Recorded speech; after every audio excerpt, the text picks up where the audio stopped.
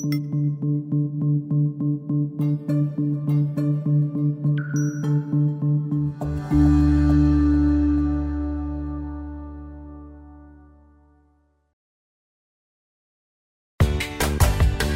to our podcast, Doing It Right.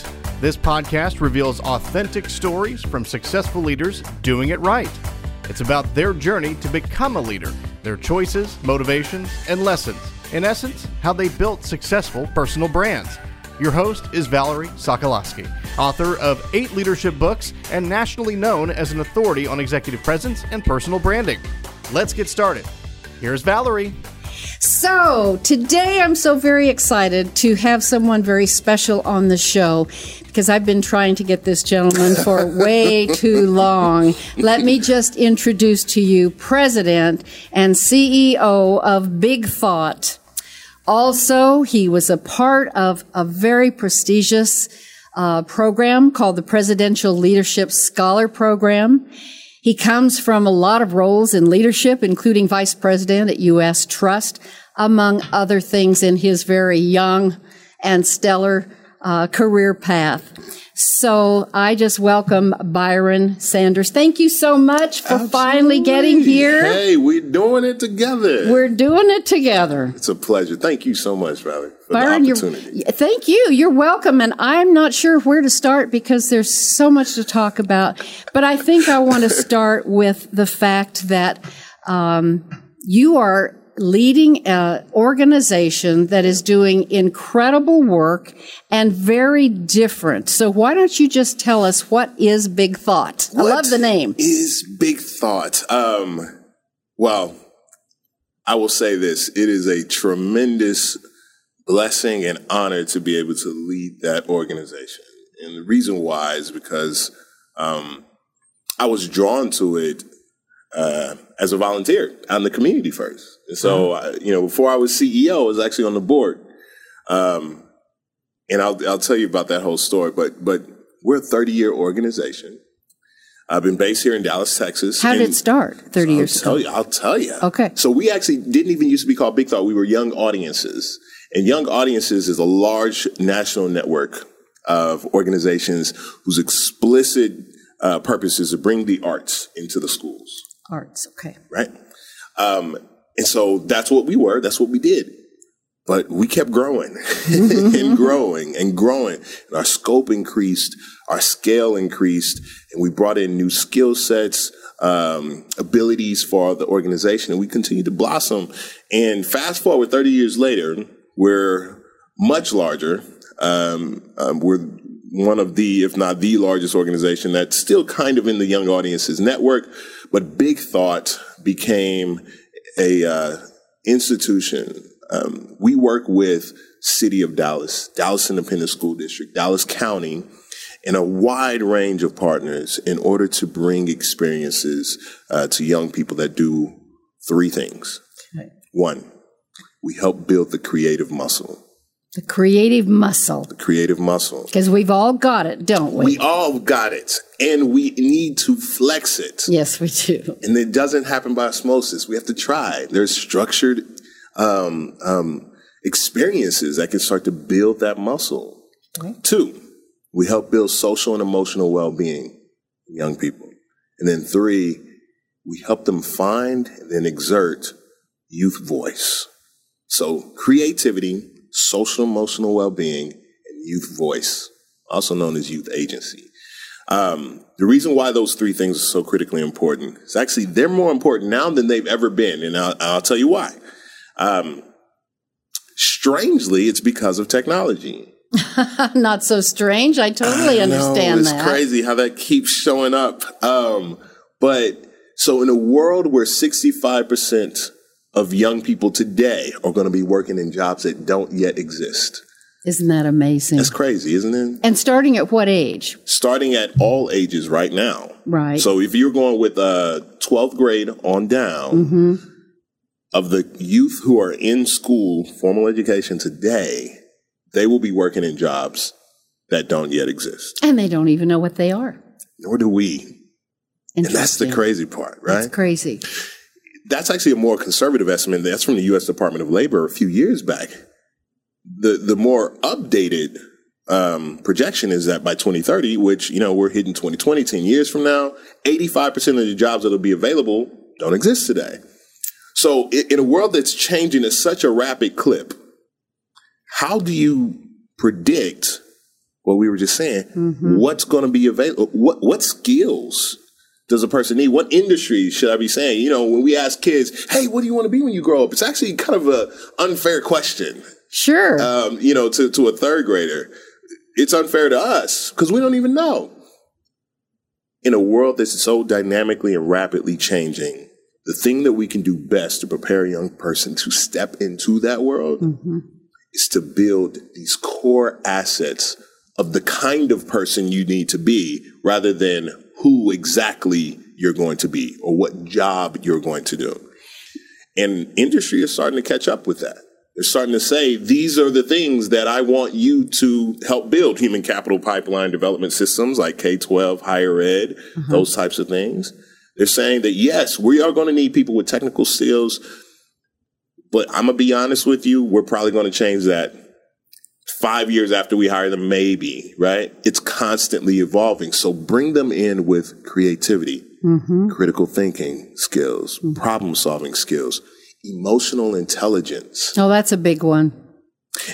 These are showing up in lists all over the place, from Forbes to LinkedIn to Fortune. These are the number one, and these are the top desired workforce skills in the 21st century world.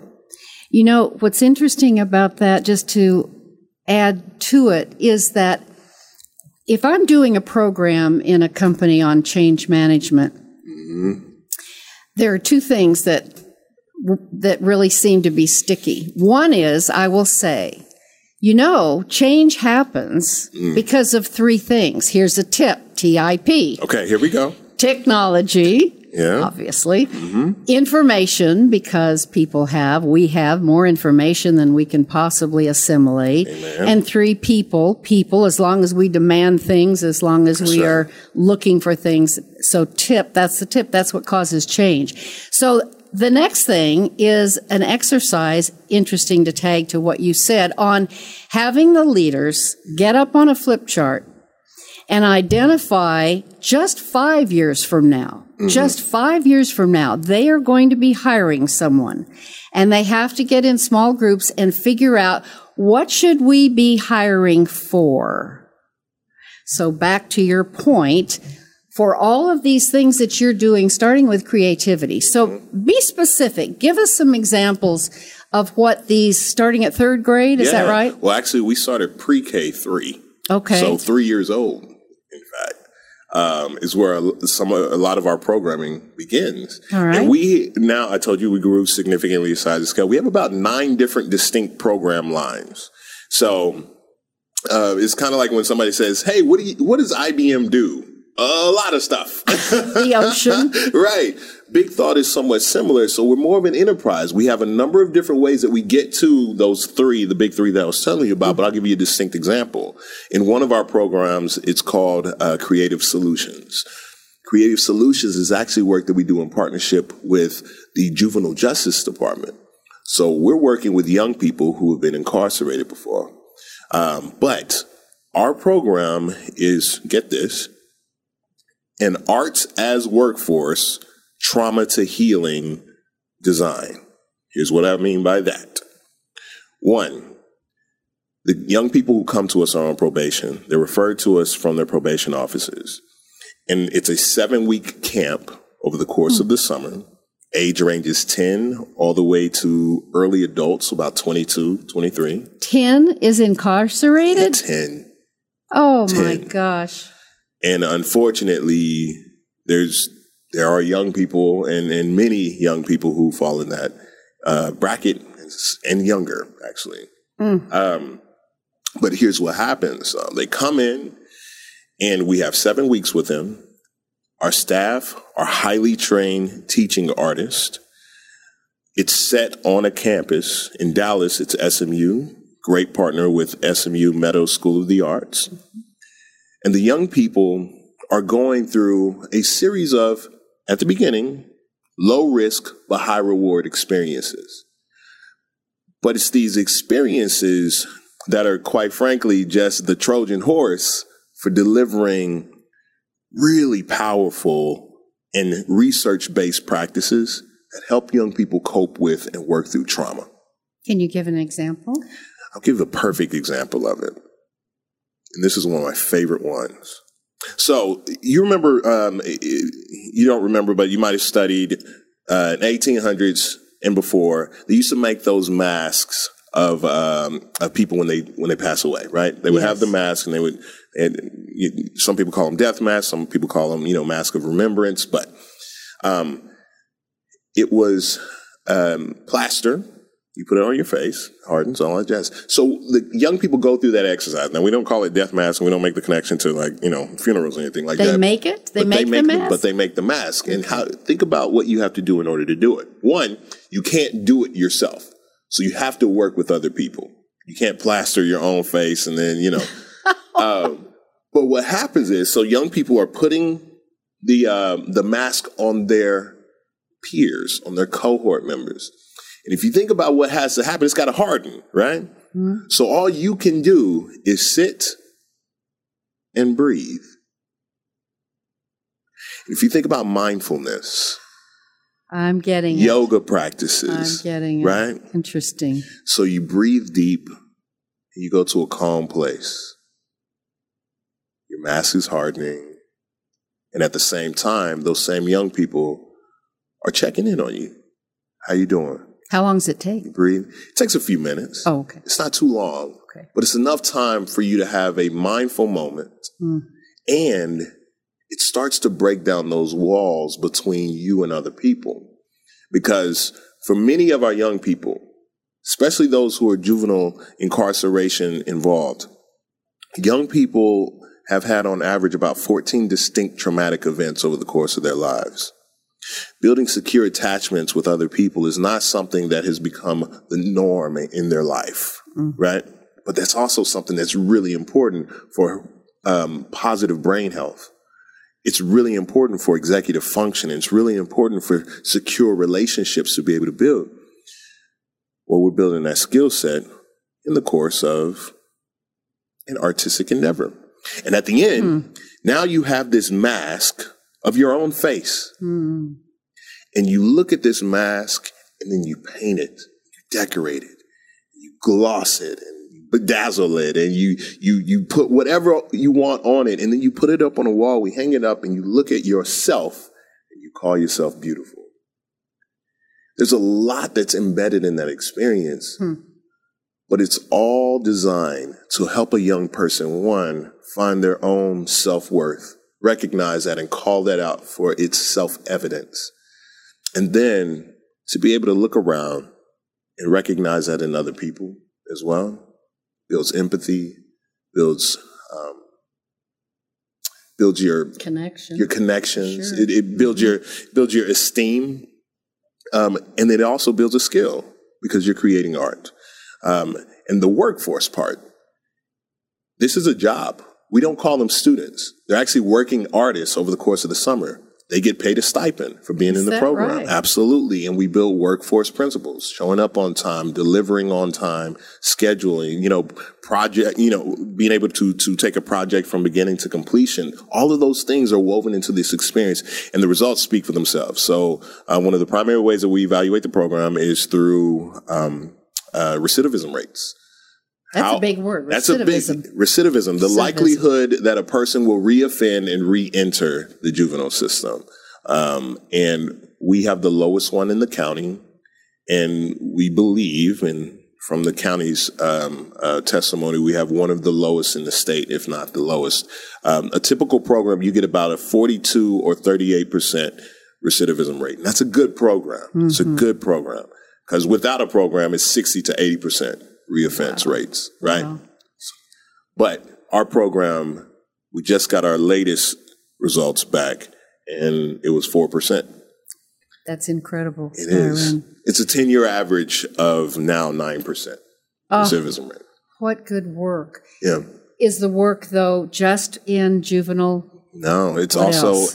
in community and with school districts. One of our largest. So that's the program that where we go and our team goes and executes that program. We also stand as a collective impact facilitator. So what we mean by that is it's not just about big thoughts, individual excellence and producing high quality experiences. It's about can we move an entire ecosystem so that these kinds of experiences are more broadly available to youth all over, not necessarily having to come through the juvenile system. The biggest ecosystem that we operate right now is called Dallas City of Learning. And that's a partnership between Dallas Independent School District and City of Dallas. So Dr. Hinojosa, Michael Hinojosa, who's the superintendent of Dallas Independent School District. And it started off with Mayor Mike Rollins at City of Dallas. Their power combined, along with us, executing the ecosystem. We have now 700 plus partners, organizations, sites, corporate locations whose explicit goal is no matter where a kid is in Dallas, they have access to a high quality learning experience over the course of the summer. What we were trying to see is, can we stunt the summer slide? Research says a young person in a low income community actually loses 3 months of learning every year. Every year. And it's not that they just stop learning. They actually regress 3 months over the course of the summer.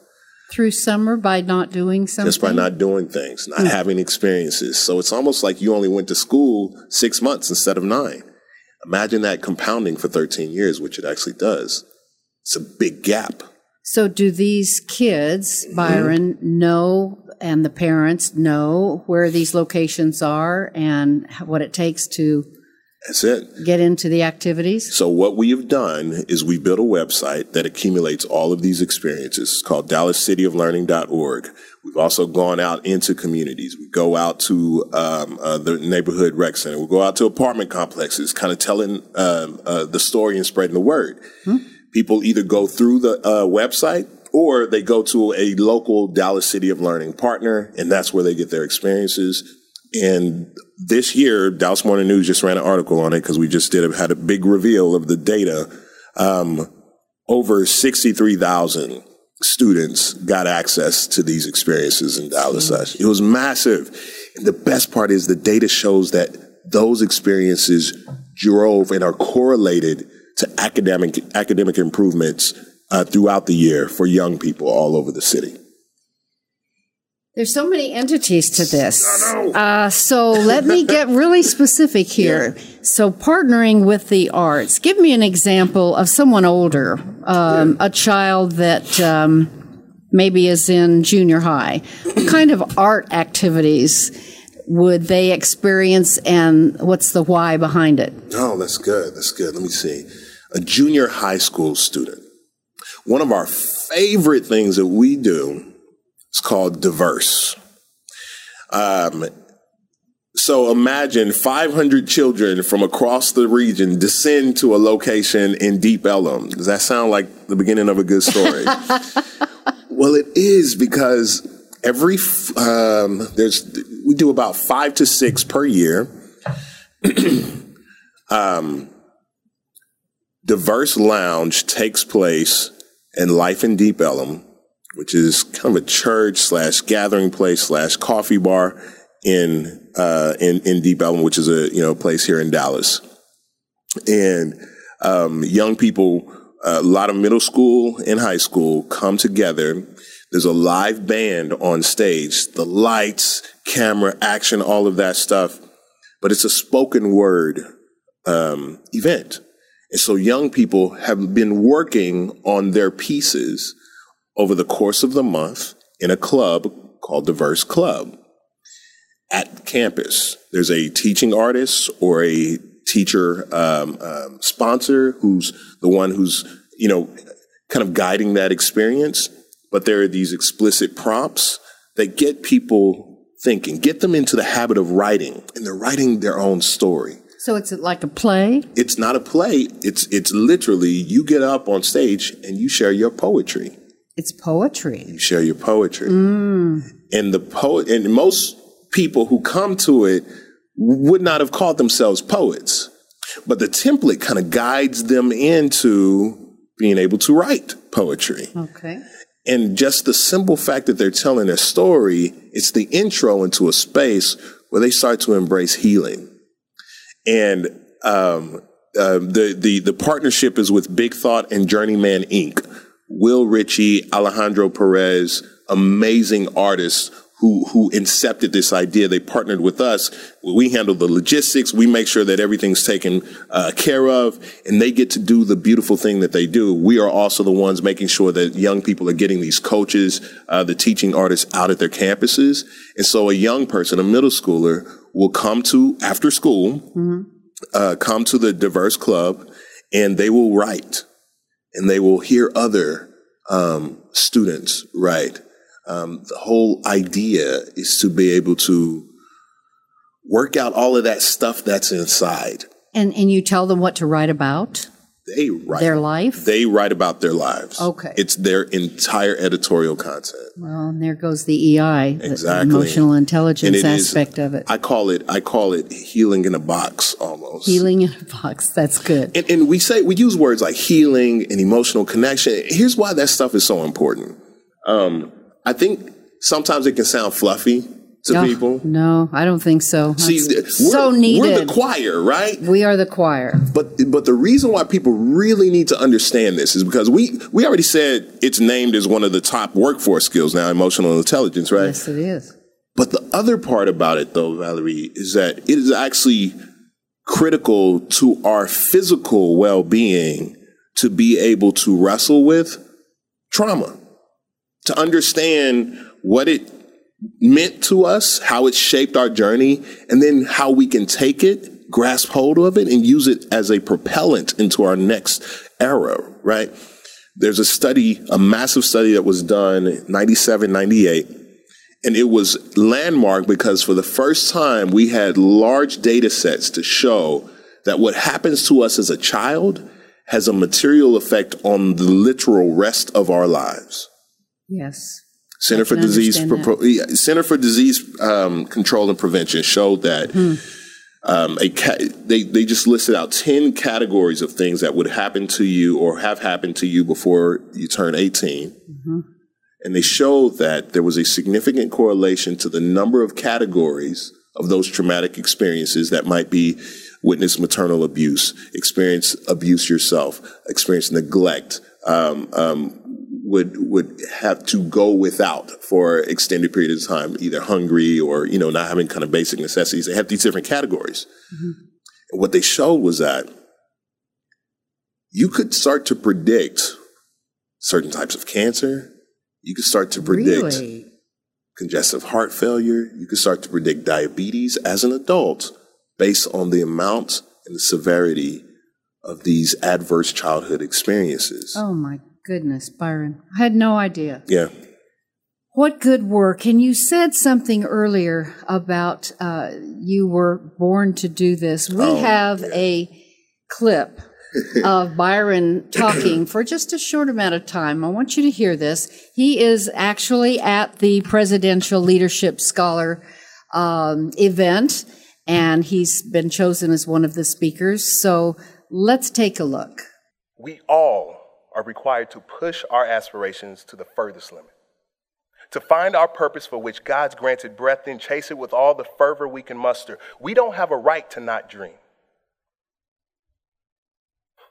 It's the Eternal's language that speaks the divine assignment. We have a duty to answer that call and to stretch the limits of our life in the service of others, normal people empowered by supernatural determinacy. Because of this program's charge, I went back to Dallas with a purpose-driven burr nestled in my core. I knew that change was imminent. I let go of my plan, and I opened myself to the possibilities for the work closest to my heart. So, Byron, there was a lot in there about you've got to push yourself, your aspirations and your dreams. Yeah. You have your own mission statement that you shared, and I'd like you to share it and tell us how that mission, we should all have a mission statement. Amen. Who are we at our very core? That's that has everything to do with our personal brand. Who are you really? No, who are you really? Really deeply down, right? Well, you came to that conclusion. I'd like to have you share with the audience how you came to this conclusion and what your personal mission statement is. In 2008, it was a tough year for my family, but that was a kind of a crescendo of some things that had been stirring up in me for a long time.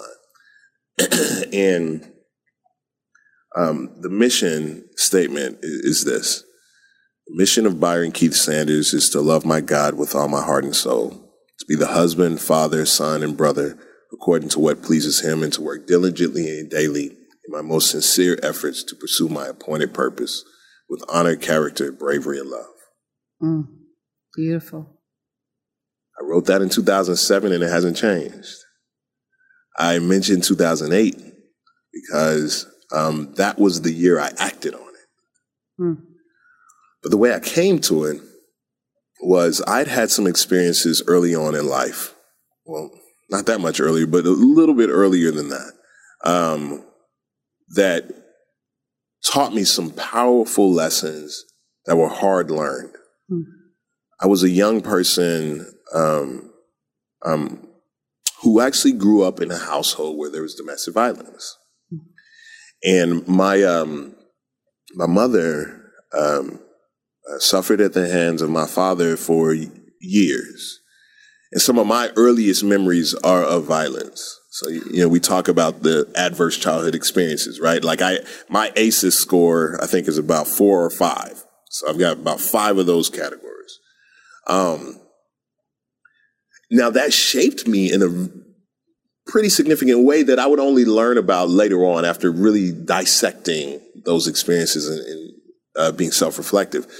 But in hindsight, it made a ton of sense. So I responded to that trauma in a way that's different from maybe the way a lot of people did. What I saw was that I had an ability to affect whether my mother was going to be safe or not based on how well I did in other things. So from a very early age, I recognized that if I brought home a sticker or a good report card or a medal or a trophy or some sort of accolades, and I would run in and tell Dad, hey, look what I got. Look what I did.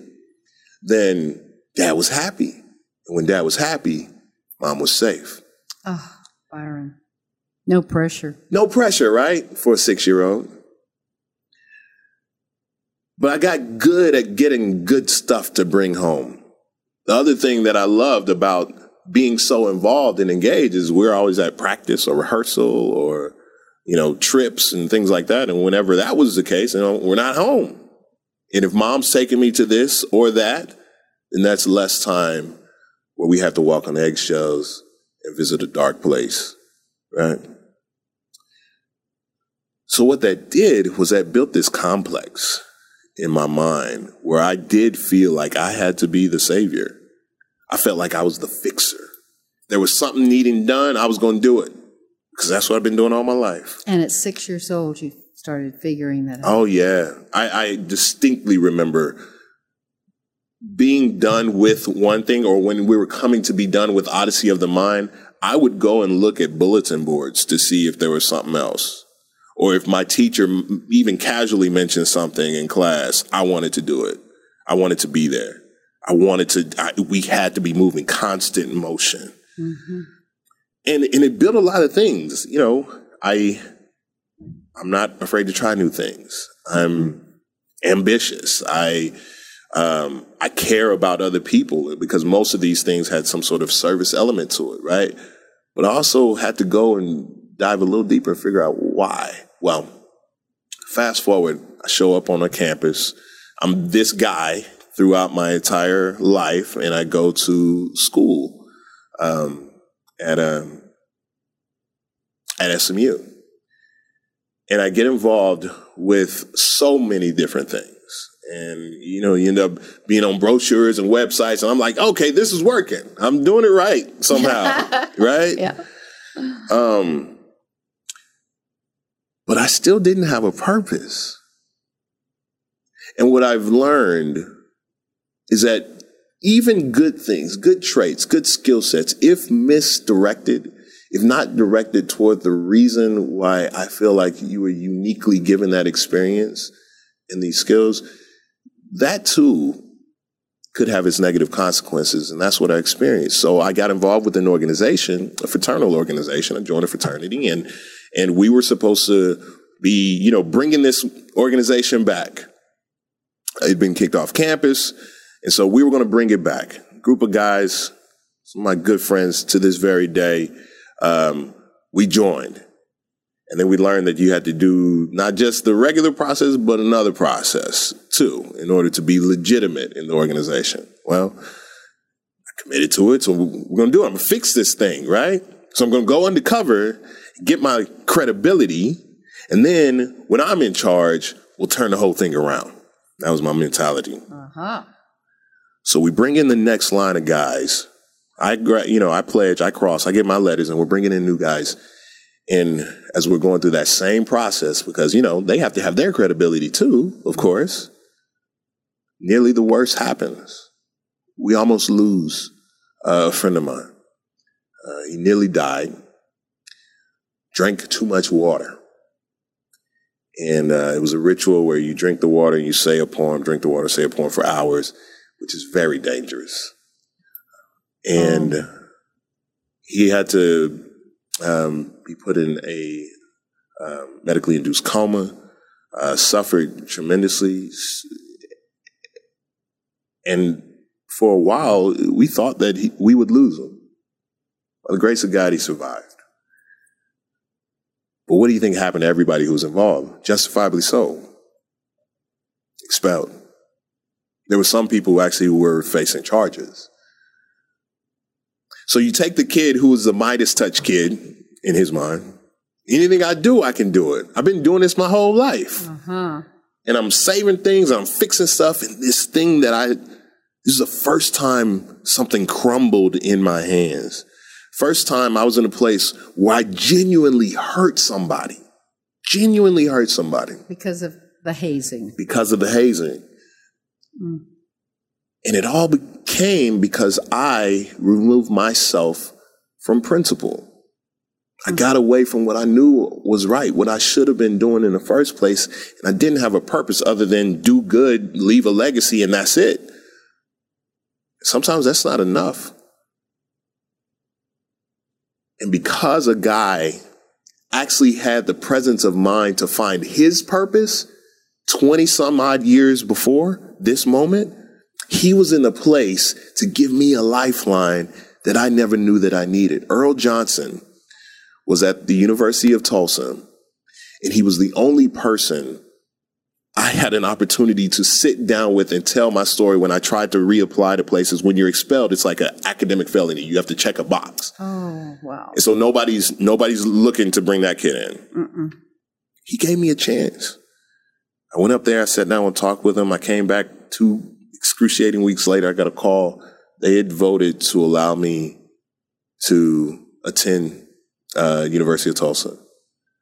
And I knew I was going to take those lessons with me. I would step up there. So I went up there. I knew one person. By the end of that year, I'd been student body president. But I recognized where that came from this time. It wasn't my individual greatness. It wasn't because I was just amazing. It was because of the grace of other people, the ability for people to buy into a vision and to move together. For me to listen to other people, to understand what really mattered to folks. Like that's where I got those lessons. Mm. Graduated. It was fantastic. Came back, and then I was taking all of that experience and I was going to pharmaceutical sales. Great. I can sell anything. Yes, you can. Well, it wasn't where I was supposed to be using those experiences. And I knew that, but it took a while for me to say it out loud. The thing that helped me say it out loud was crystallizing all of that into this mission statement. Mm. Be on an intentional, purpose-driven pathway. And that's what led me to make a tough decision. I resigned from pharmaceutical sales, joined a mentor and tutoring organization. And that's all she wrote. The rest has been a beautiful experience ever since. You know, Byron, thank you for sharing. That's a deep story, first of all. And you're willing and vulnerable. That's a leadership trait. To get on camera for this audience and share something that deep. So thank you, first of all, for doing that. And that leads to understanding then why you're so passionate about the work that you're doing.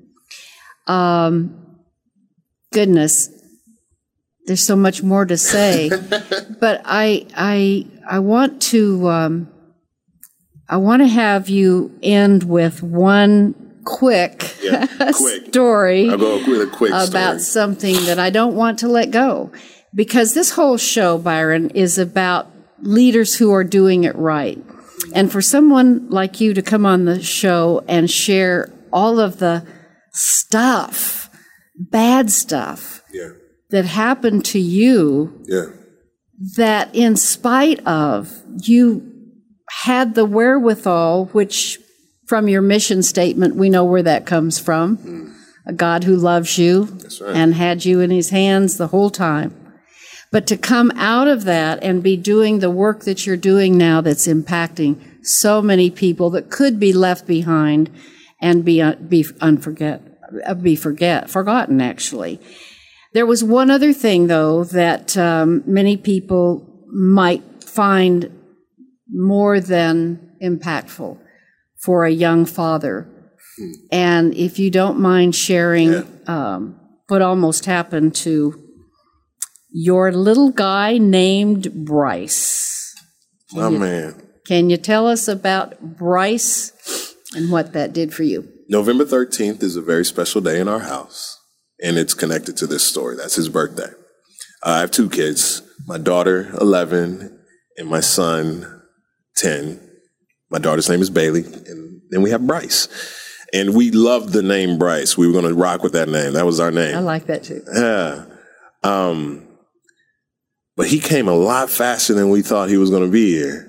And so we actually didn't have anything but Bryce when we went to the hospital. So woke up early that morning, and my wife could not go to the restroom, and we didn't know why. Later on, she went in just to get checked out. We'll see. And they noticed they were doing some of the diagnostics, and Bryce wasn't moving very much. That was the reason why she was a little nervous. And what stage was he at? This was 31 weeks. So we're still, we got a ways to go. This was November 13th. His birth date should have been January. I think maybe January 10th or something like that, January 13th. Well, they tried doing the little sonogram shock, just kind of get him moving. Nothing was working. He was not responsive. So much so that the physician said, we're going to have to do an emergency cesarean. He could be in fetal distress. And so I get the call, and I'm flying over there just to be with my wife because, we're scared. We have a lot of faith, and we were scared. So we get there. For those of you who have either experienced a C-section or with their significant other who has experienced one, then it doesn't take a long time, right? So I go in, and we're concerned. He's young. Boys develop slower than girls in utero, and so we were concerned about his lungs. We were concerned about his eyes. We were concerned, and the doctors were too. They were trying to, but I've read enough books at that point. Go in, start the procedure, and then I hear the most beautiful cry in the world. And Bryce is born. And there he is, tiny. He was just over 3 pounds, but he was alive. And he was screaming, and he was strong. And we were just so grateful in that moment. And so they get him squared away in the isolate for the NICU, and we're going to roll him down. And I remember kissing Celeste on the head, and I was just saying, good job, and I love you so much, and I'll see you in a little bit. So we go get him squared away in the NICU, and I go back to the room where they're supposed to be bringing Celeste back out. 1 hour passes, 2 hours pass, getting into the third hour, and I'm like, we had a cesarean with Bailey. I was like, I don't remember this taking this long. So I went out to the nurse's station and said, hey, what's going on? They called in, and I was watching her the whole time just to see if I can read cues. It'll be just another hour. 4 hours, 5, 8 hours pass. And then they finally roll her out. And at that moment, I just knew I was so glad to see her. But we would only find out later on what was actually happening. What actually happened is my wife was suffering from a condition that you won't know until you have the procedure. It doesn't show up. Her placenta had grown through her uterus and was attaching to other parts of her body, kind of like a cancer. Oh. And it's a bloody, veiny mass. And so you have to remove it, which requires severing many veins and arteries. And it's a huge bleed risk. 20 years ago, this was a death sentence. Mm-hmm. But we happened to be at the only hospital that had brought over an experimental procedure from the battlefields of Iraq on getting blood to a patient 5 times faster than before. My wife needed 2 body volumes of blood transplanted because it took that long and she lost that many. So she had all new blood twice over, which is another high risk. But she survived. Mm. And the only reason we had gone in was because little baby Bryce wasn't moving. His heart was just very still, which, by the way, we never got a medical explanation for why that happened. So when nobody else could tell his mommy that there was something wrong, Bryce was. Interesting. That's how we got his name. So his middle name is actually Bryce. His whole name is Paul William Bryce Sanders. Paul means small, William means protector. That's what he was for my wife and his mother. And it all turned out all right. Amen to that, sister. This is so interesting because as we have to close up, darn it, this has been a different show. Mm. I honestly expected it to be much more business because you are such a businessman in this community and you are doing so many things in leadership. But this show is exactly what it's supposed to be. All right. And we both know that.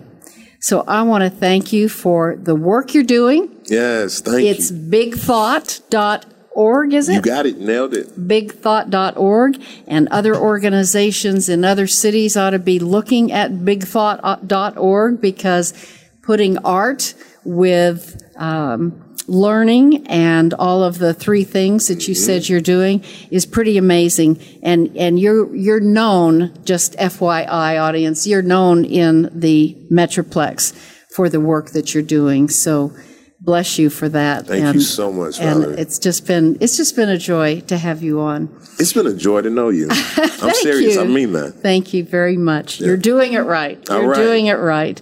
And for all of you, as always, I want you to stay tuned next time when we'll have another wonderful person on the show talking about the things that are important to them in leadership and in their life. And so until next time, bye for now, and you stay authentic and push those passions. Bye. Thanks for listening. To receive Valerie's voice, free monthly leadership tips, and to learn more about her leadership programs and coaching, visit her website, valerieandcompany.com. Next week, we'll be here again to inspire, engage, and equip you with teachable points of view from successful leaders who have been doing it right. Until then, lead authentically.